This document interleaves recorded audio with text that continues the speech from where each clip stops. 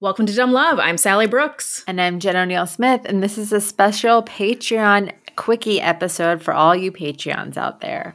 Dum da dum dum dum dum da dum da dum dum da dum dum dum da dum da dum da dum dum da dum dum dum da dum da dum da dum dum dum dum dum dum dum dum. So welcome to Patreon quickie episode number 2. Number 2. I keep saying calling people Patreons, but I believe the term is patrons. So thank you, patrons. Thank you, Dumb Patreons. How was your week, Jen? Pretty good. How was yours? Good, I think, so far. Good. So far, so good. It's only Tuesday, right? Yeah. I mean, there's still more days to go. I just read this tweet by a comedian. His name's Dan Sheehan. Who's really, really funny. He pulled it up because I wanted to quote it the right way. He said, "The quarantine state of mind is having 3 solid days where you feel pretty well adjusted, followed by a sudden expected dip into what we call the hell zone." It's going viral. I think that's spot on. Yes. It's like, oh my God. I'm fine. I'm losing my shit. I know. Should we get into some quickies? Yeah, let's get into some quickies.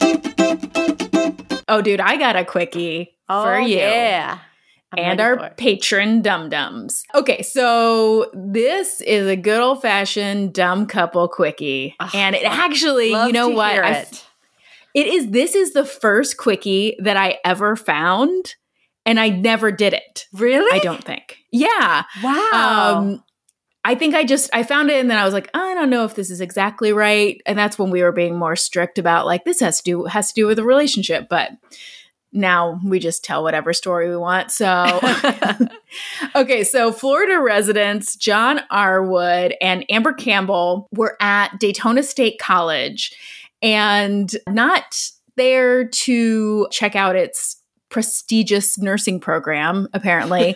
But instead, these two lovebirds were there to smoke crack in a closet. So why not smoke your crack in a closet? Where else are you going to smoke it? I'm not in the crack closet? Come on. So it's they like decided.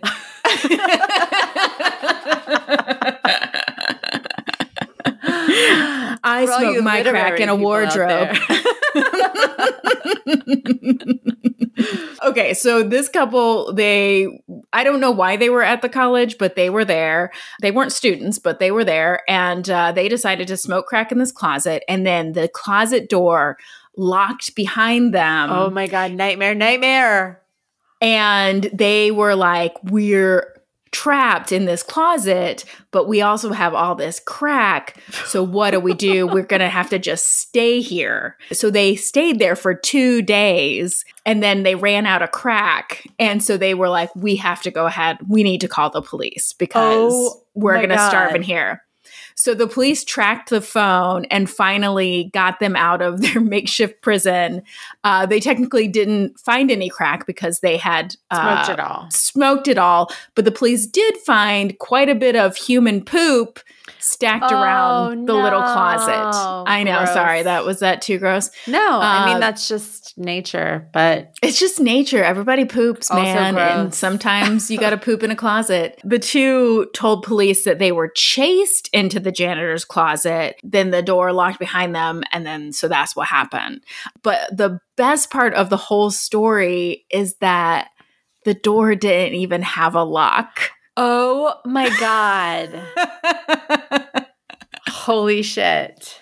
They just thought it did. That's crazy. We'll post a picture of these people, but there are some neck tattoos. Oh, of course involved. God, that's crazy. Okay, I worked retail for a very long time. I would say between like 1990, since I was like in high school until I was about 30, I worked retail. And you would be surprised at how many times somebody shat in the fitting rooms. Like, that's not just like a one-time freak thing that happened and we were all like, oh, remember that time somebody shat in the fitting room? It's like, remember last month, or was that the month before that, or the month? People would do it regularly. Well, tell us your fitting room shit stories, guys. Come on, you dum-dums. My brother my brother Damien, who is a paid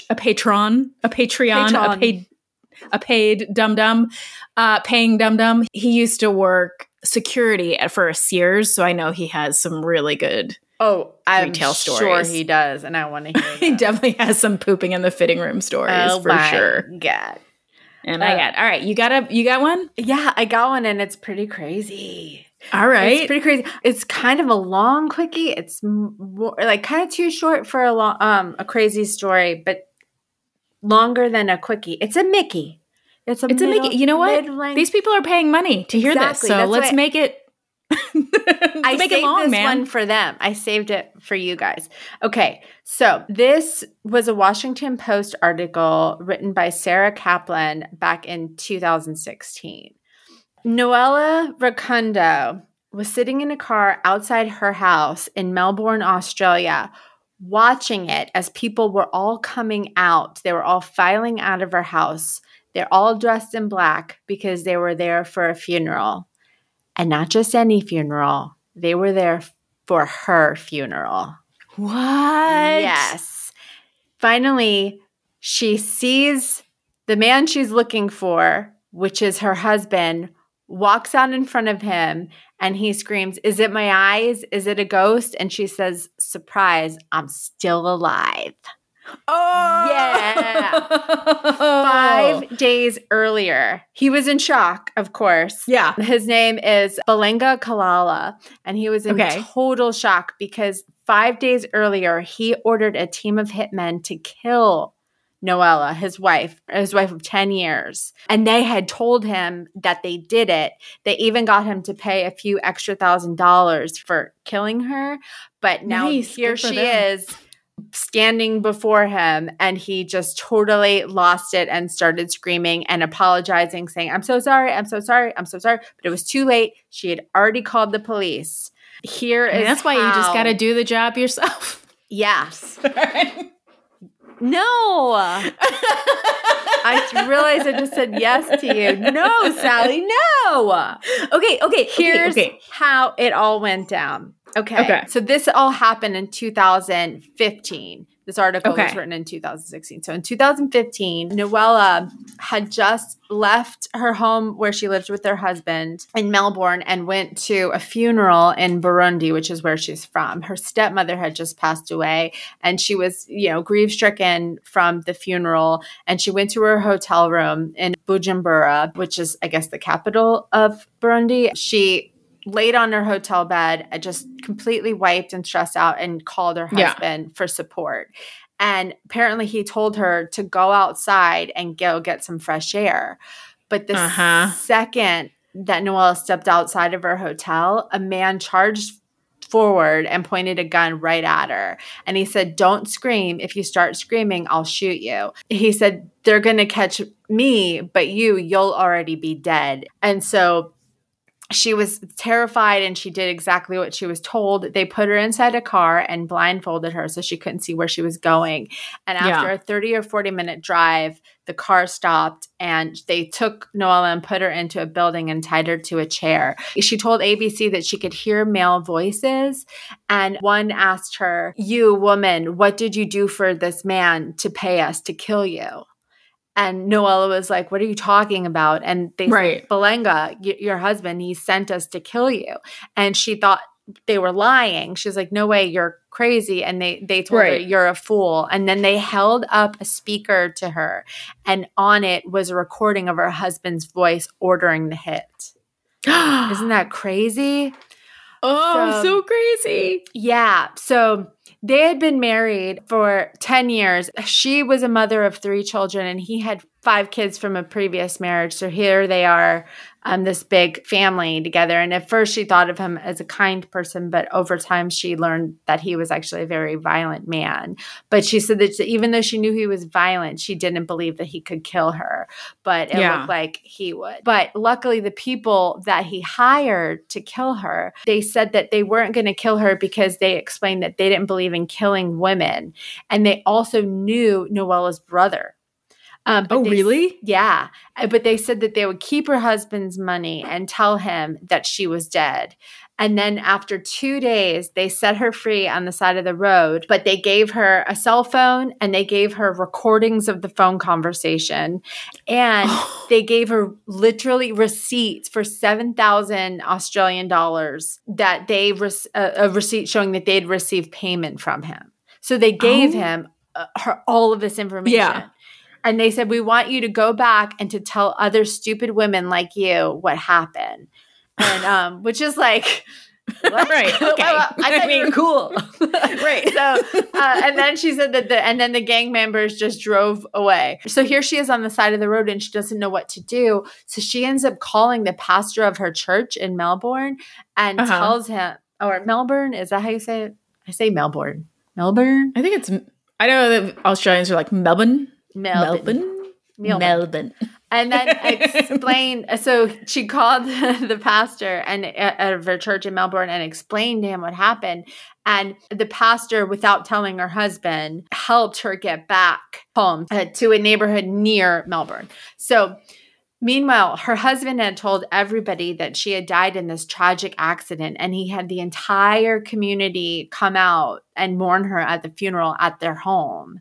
And then, And then so on the night of February 22nd, 2015, just as he was waving goodbye to all of his neighbors who had come to confront him is when Noella approached him. And she said she felt like someone who had risen again. And he, denied all involvement at first, but then after she played the phone conversation, she got him to confess. He said, when he begged for forgiveness, he said, sometimes devil can come into someone to do something, but after they do it, they start thinking why I did that thing, is what he said. So it was like afterwards, I guess he was like, why did I do that? I don't know, the devil. It was so weird. So he ended up pleading guilty and he was sentenced to only 9 years in prison. Isn't that terrible? So according to the judge, Chief Justice Marilyn Warren, had Ms. Recundo's kidnappers completed the job, 8 children would have lost their mother. It was premeditated and motivated by unfounded jealousy, anger, and desire to punish Recondo. Apparently, he said that he tried to kill her because he thought that she was going to leave him for another man, which she says is bullshit. So even though she survived the ordeal, things were still not easy for her. People left her threatening messages on her phone, and she came home one day and found her back door broken. And then she was left with 8 children to raise alone, and she had to find a new place to live. But she still says that despite all of that, she says, I will stand up like a strong woman. My situation, my past life, that is gone. I'm starting a new life now. Dang. That is the crazy story of, see, it's longer than a quickie, but it was a real crazy story. Can you even imagine? I mean, it's like you almost want that to happen just to see the look on someone's face when you come back from the dead. I know. I mean, I don't want my husband to hire kidnappers to murder me or anything, but if he did, I would want to come back from. And I would make a whole thing of it.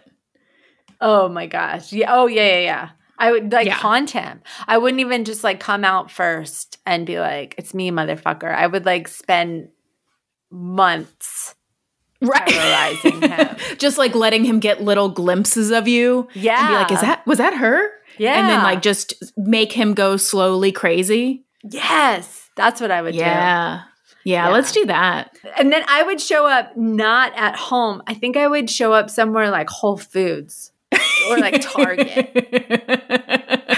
to really fuck with him. I would show up when he goes to get married again and someone's like, so this may be years. And then when they're like, does anybody object? I'd be like, yes, his wife. Oh my and God. And then I take off my hat and then everybody, this is great. I hope right. Ben hires a hitman. Okay. I take mine back. I'm going with yours. That sounds cool. Can I end with a nice story? Yeah, totally. Okay. We make because right. Oh, that's right. Yeah. This is our show. You guys, This is our show. We make the rules. You can't tell me what to do. Especially not on I saw Patreon. Yeah, we do what we want on the Patreon. So I saw this story on the Instagram account Good News Movement, which is just delightful. And everybody should follow because it's just makes you feel so good. And you may have already seen this story. So there was a guy, his name is Captain Tom Moore. He lives in Bedfordshire. And he had the idea he wanted to raise £1,000 for the National Health Service charities by walking around his garden 100 times just before his 100th birthday. Oh, wow. So he had this idea. I think he probably told his grandkids and great grandkids, and then it started attracting attention. And before he even started, it had raised $17 million. Whoa. He said he started his mission to thank the NHS workers who treated him for cancer and for a broken hip. So he went out in his full regalia with his medals that he had earned while he was in the British Army. Because this had gained so much attention, soldiers who are now in the unit that he used to be in came to salute him every time he did a lap. Oh my God.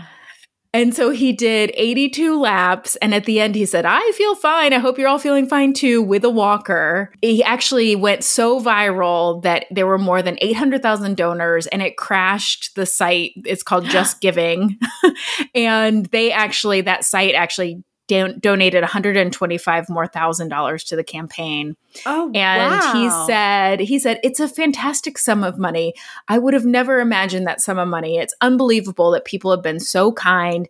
Maybe I was responsible for starting it, but not deliberately. It was purely out of gratitude for what they've done to me. So he's going to turn 100 years old on April 30th, and he's already received hundreds of birthday cards from fans around the country, from everyone thanking him for all that he's done. And he said, you've all got to remember that we will get through it in the end. It will be all right. For all those people finding it difficult in the moment, the sun will shine on you again and the clouds will go away. Oh, I love Isn't that nice? And I believe and you got to see this picture of him. He's so darn cute. Oh, that's so great. I'm glad that you surprised us with a little happiness at the end there. A little happiness. We gotta end on an inspiring note. You're right. Cool. Well, yeah. There we go. There's a bonus quickie episode number 2. We hope you guys enjoyed. Yeah. I hope you guys are all doing well. We love you. We miss you. We do. We really do. And we'll be back with more content for you real soon. We promise. Yeah. All That's right. Well, you guys promise to you. Have a great week and stay inside and do something dumb for love. Dum da dum dum dum dum dum dum dum dum dum dum dum dum dum dum dum dum dum